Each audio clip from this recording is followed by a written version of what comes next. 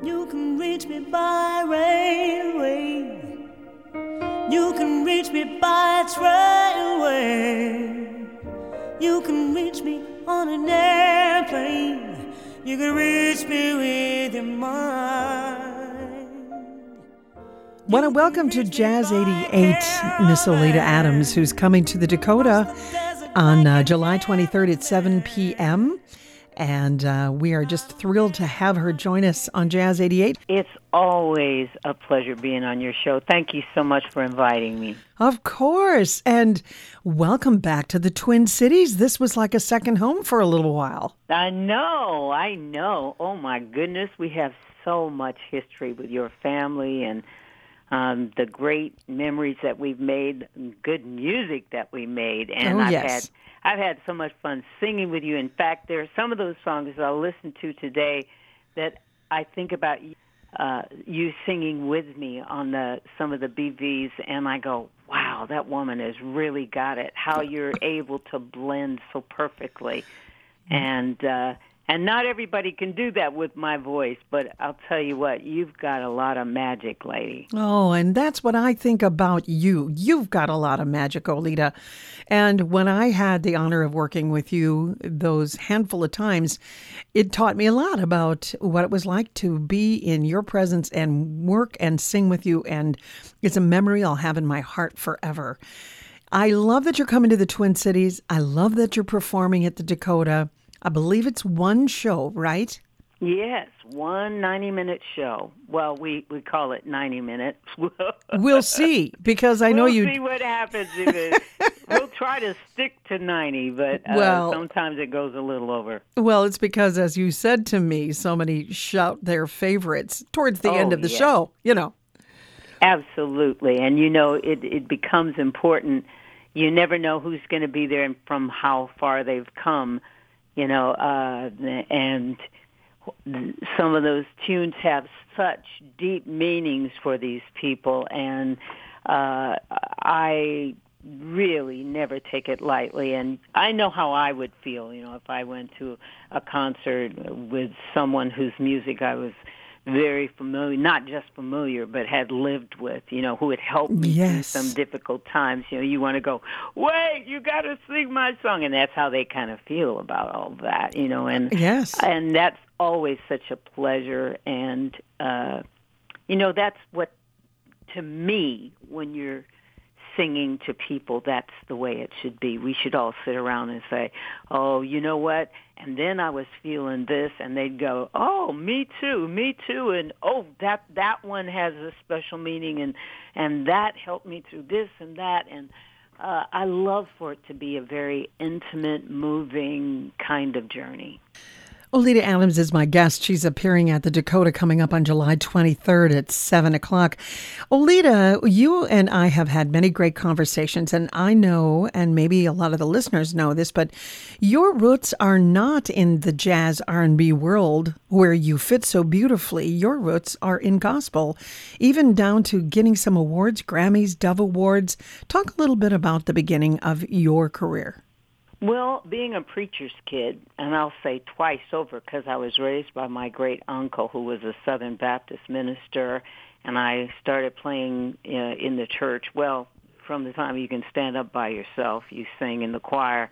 But I learned to play the piano at around 9.5 or 10. Started playing for 4 choirs when I was 11 years old, and I did that for at least 7 or 8 years or more, and so you learn a lot about, I'll call it performing in church, but what they teach you is that don't get up there and waste our time if you're not going to really feel, the music. And the idea is to bare your soul, totally open up your heart, be very vulnerable, be very authentic, be very honest.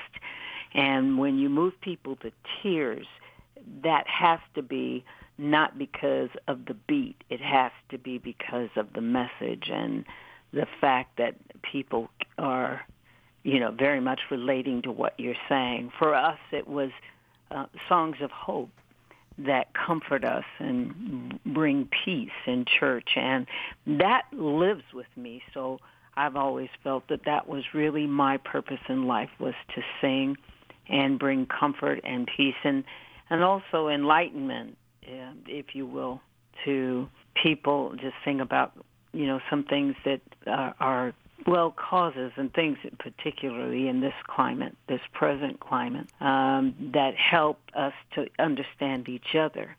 And so, because the whole purpose of the whole thing is to help us get along with each other.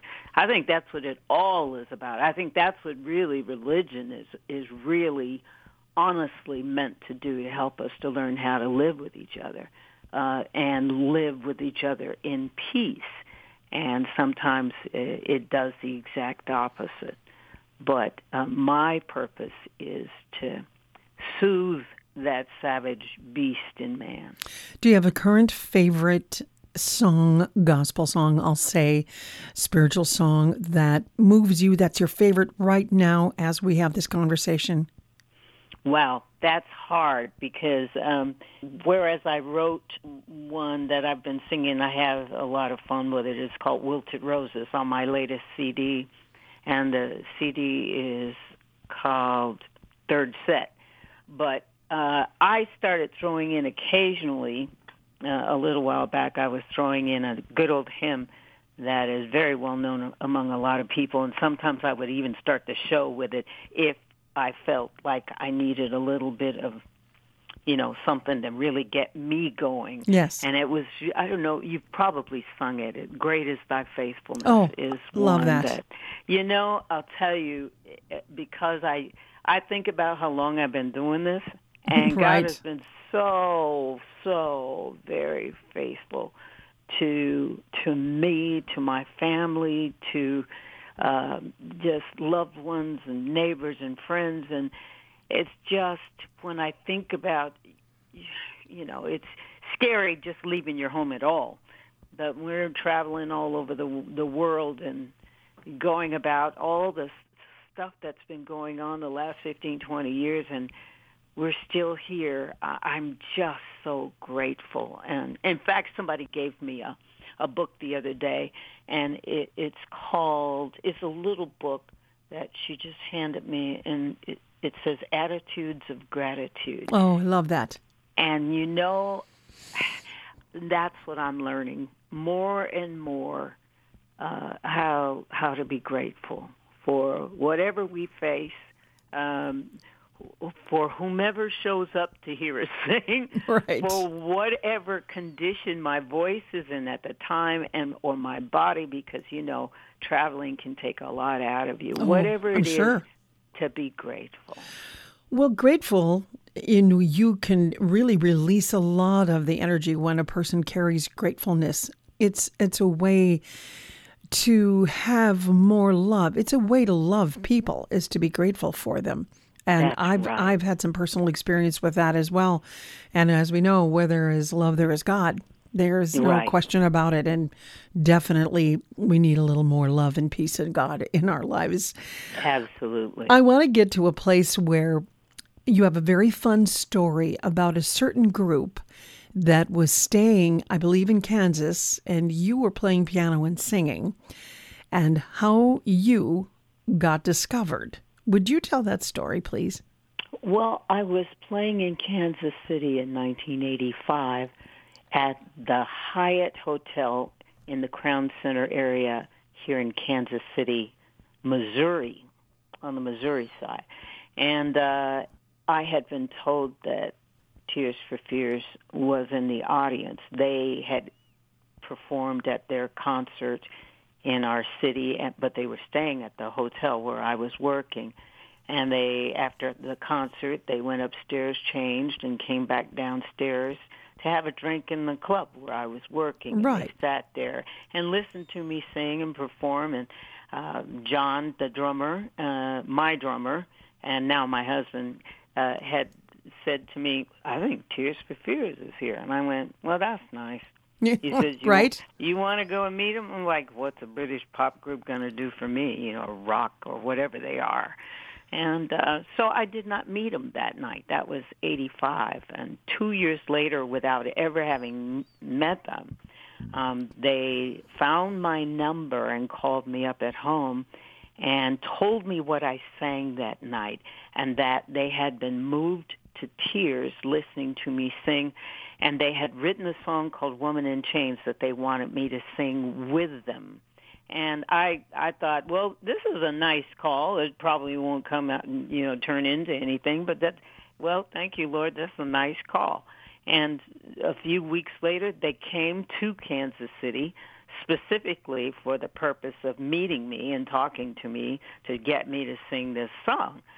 And we spent like 3 or 4 days together. They'd come to the house and sit down and talk, and we'd, went and exchanged records and that whole thing. And they came to my gig because I was playing piano bar somewhere, and the next thing you know, I'm recording with Tears for Fears. Wow. And that's absolutely amazing that it turned out to be. I ended up getting a deal after recording with them because Roland Orzabal of Tears for Fears told the A&R person, you better sign her because she's going to get a lot of attention after this record comes out, and you'd be smart to be the first to sign her. And the A&R person said, well, how do we market her? And Roland said, just let her sing. So you got a record deal. Did you tour with them as well? Oh, absolutely. I toured with them for about 6 months around the world, and I opened the show, actually, by singing their song, I Believe, and they allowed me a featured spot in the show. And I sang not only Woman in Chains, but also some of the other songs that they had, and one or two of my own. And it was wonderful. They were very generous in sharing the stage with me, and I got to play on all of their stuff in the show, 3 feet high in the air on the grand piano. Oh, my. It was like Brazil and Argentina and Ireland and Scotland and Germany and you name it, France, the Netherlands, England, and in Scandinavia, in all of sorts of places, and throughout America. So a lot of people that meet me today, finally talk to me today, will say that that's the first time they heard me perform. And it was really quite a wonderful experience. Oh, I bet it was. So you are with them, let's say, for the better part of a year or close to a year. And when you're done with them, you have a record deal. Talk about your first release. When Roland asked me what did I want to record, and he was the guy who was really the more likely to produce me. So, and he really understood my talent, my gift, what I had to offer. He could tell when I had a good take and when I did not. And we spoke the same language, and I really appreciated that. And my record was released while I was still on tour with them, so I was doing double duty, and that part wasn't so cool because it was asking an awful lot of my voice. But if that wasn't enough, when it was released in 90, I was touring not only with them, and then I started touring with Michael Bolton as an opening act, and I did a lot of TV shows. And then in 91, like March of 91, I was on Oprah's show when she had her daytime show, and she had me on the show and said that she introduced me as the voice that brought her out of the shower.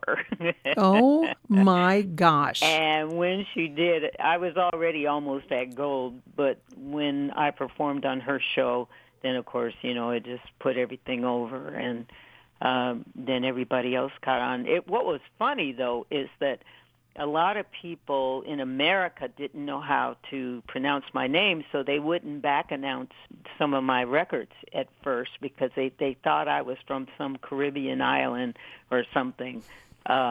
because the name was very different. And if you looked at the cover of Tears for Fears record, I was wearing this hat that had this gold braid on it, and they thought, oh, maybe she's a Caribbean princess or something. They thought I was from out of town. But I'm grateful not only to them, but also to there were a number of DJs who played my music, and not only played my music a lot, and telling other DJs, radio stations, that they would be smart to play my music, that it would bring about a lot of listeners, and I'm really grateful for that. Oh, yes, I'm sure. Yeah. Mm-hmm. What a beautiful experience. Well, I have to get to the song. I'm speaking with Oleta Adams, who's coming to the Dakota on July 23rd at 7 o'clock. And Oleta spent a lot of time here in the Twin Cities, so she and I are catching up like old friends do. And I wanted to talk about, just to move forward a little bit, the song that created so much attention, I believe it was in the early 90s, and that, of course, is Get Here. Mm-hmm. Talk about that. I know who wrote it. I heard her do it. Her name is Brenda Russell. Mm-hmm. But you claimed it in a way that people identify you with that song because it got them through a really hard time. Well, it's so interesting that I found the song after I recorded with Tears for Fears, I went from that recording session, 1 month recording with them, 5 days a week in the studio, and then I had already planned to be in Scandinavia for 6 or 7 months by myself playing piano bar, going from place to place. And so when I played Norway, I was in a dress shop during the day, and I heard Brenda Russell's latest CD, which was Piano in the Dark, and right. Get Here was on there. And I loved the song immediately. And then John, who was my boyfriend at the time, he sent it to me, believe it or not, folks, a cassette. Oh, and I love it. And, of course, I learned the song, and I couldn't wait to sing it. When I got back to the States, we'd perform that song. It started out in the beginning of the night, and then we put it later and later so that we would do like 20 minutes of Get Here. Ooh. We call it variations in the key of B flat. And that's great. How many? I don't care. I need you, blah, blah, blah, blah, going on and on and on. How much can you do? Well, we did a lot of it, and loved it. And so when Roland said, what would you like to record, that was one of the first songs that I mentioned because I had really grown into it. I knew what I wanted to do. Right. But he said no on the 20-minute thing. Oh, darn. But it wasn't necessary because I already knew where I wanted to go, and it just fit so well. Even while I was traveling with them on tour, the crew members would ask that I do, for my sound check, they would ask me to sing that song. That sort of tells you a lot. Oh, yes. The crew guys really don't care too much about a lot of stuff. They're just like, hurry up, get this stuff up, let's get the sound check over. Oh, it spoke to them, obviously. Spoke to them. It spoke to them. Yes. And when that happens, it sort of tells you something. You might have something here. And we thought really that first record, Circle of One, was, going to be basically for my family and Roland's family, Kurt's family, and just a few people we knew, having no idea that it would blow up the way that it did, because Roland thankfully kept the record company out of it, which you can only do if you have muscle in the business. Right. And Roland did. And I think you understand what I'm saying. I do. The A&R person gets in charge, and suddenly, even though he didn't discover you, they feel that they are the authority of what songs are best for you. And you're like, that's funny. I've lived with myself for a whole lot of years, and I know what suits me. So I felt really fortunate to have Roland saying, no, this is the direction we're going. We're going to do this. We're going to do this. And I had a chance to choose songs that I had written, like Circle of One, and I got to sing my song. as well as some tunes I had been singing for years, like Everything Must Change. Oh, yes. And I got a chance to express myself realistically, authentically. So it wasn't like trying to be what I was not. And that made me feel really good. Well, I am sure, because that does not happen very often. And we should tell everyone that Circle of One went platinum. Congratulations. Thank you. And that, I mean, you just had this incredible career for so many years. And now, this most recent CD, I'm curious about it because we haven't talked about it. The third set. Mm-hmm. Why the third set? Back in the days before my breaks, when I was playing these clubs, I'd do 3 one-hour shows a night, 6 nights a week for, anywhere from 45 to 50 weeks a year. That's a lot.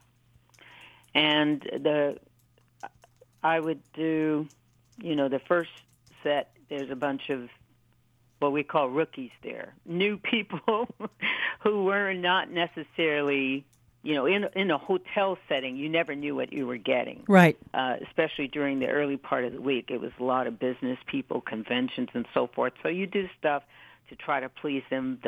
Play for the people. Mm-hmm. Right, play for the people the first 2 sets.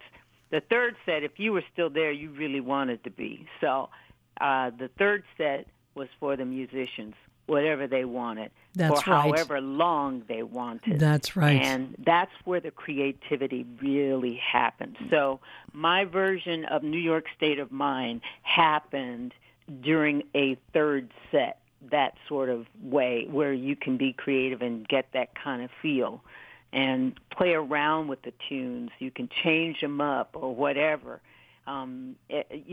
That's where you develop your sense of style and all of your different arrangements without having to worry about losing the audience. So third set, the CD, I wanted it to be what my band and I felt like, performing. It was music that we performed in the clubs and had been performing for the people, and taking our time, not paying attention to, this song needs to be exactly 3 minutes and 20 seconds long, but instead just taking our time and doing what we felt like, not necessarily making it commercially, rated kind of Well, I CD. call that being in the zone. In the zone. In the zone, exactly. Uh-huh. One of my favorites on there that I play a lot is It's All Right With Me. What a killing arrangement. Oh, my gosh. You like it. I love it. Yes. Yes. How I ended up doing this song was that I used to do that in the clubs, but I didn't do a fast version. I used to do a very slow version. Ooh. And which I also love. But my husband actually requested that I record that song, and I tried to find a nice little groove to it. Yeah. It's definitely in the vein of, remember the days that we used to listen to albums and you sit there, yes. Maybe with a drink or something, and you actually listen. You just listen, and then you read the back of the album cover right. and put yourself in the middle of that whole thing. You imagine that the band was right there in your living room or wherever you were those days. What did you like about it, Right. Patty? Oh. What did I like about that song? Well, that song, the groove. I'd say the groove because I've sung it as a swing, Latin swing. Oh, wow. Real up tempo. That's great. So for me, the groove reminds me of when Good Morning Heartache came out on the Chris Bodie CD. So when you look for that really special song and you find the groove that just locks with the meaning, but also locks with the artist, that's what makes it so fun. Right. And that's why I go, okay, I love that because I've done it this way. I want to introduce the listeners for my show to a great standard done in a contemporary, groovy fashion, which Oleta Adams does. It's the wrong time and the wrong place. Girl, you're face. It's charming. It's the wrong face. I have been so fortunate to work with some of the most talented musicians in my career, and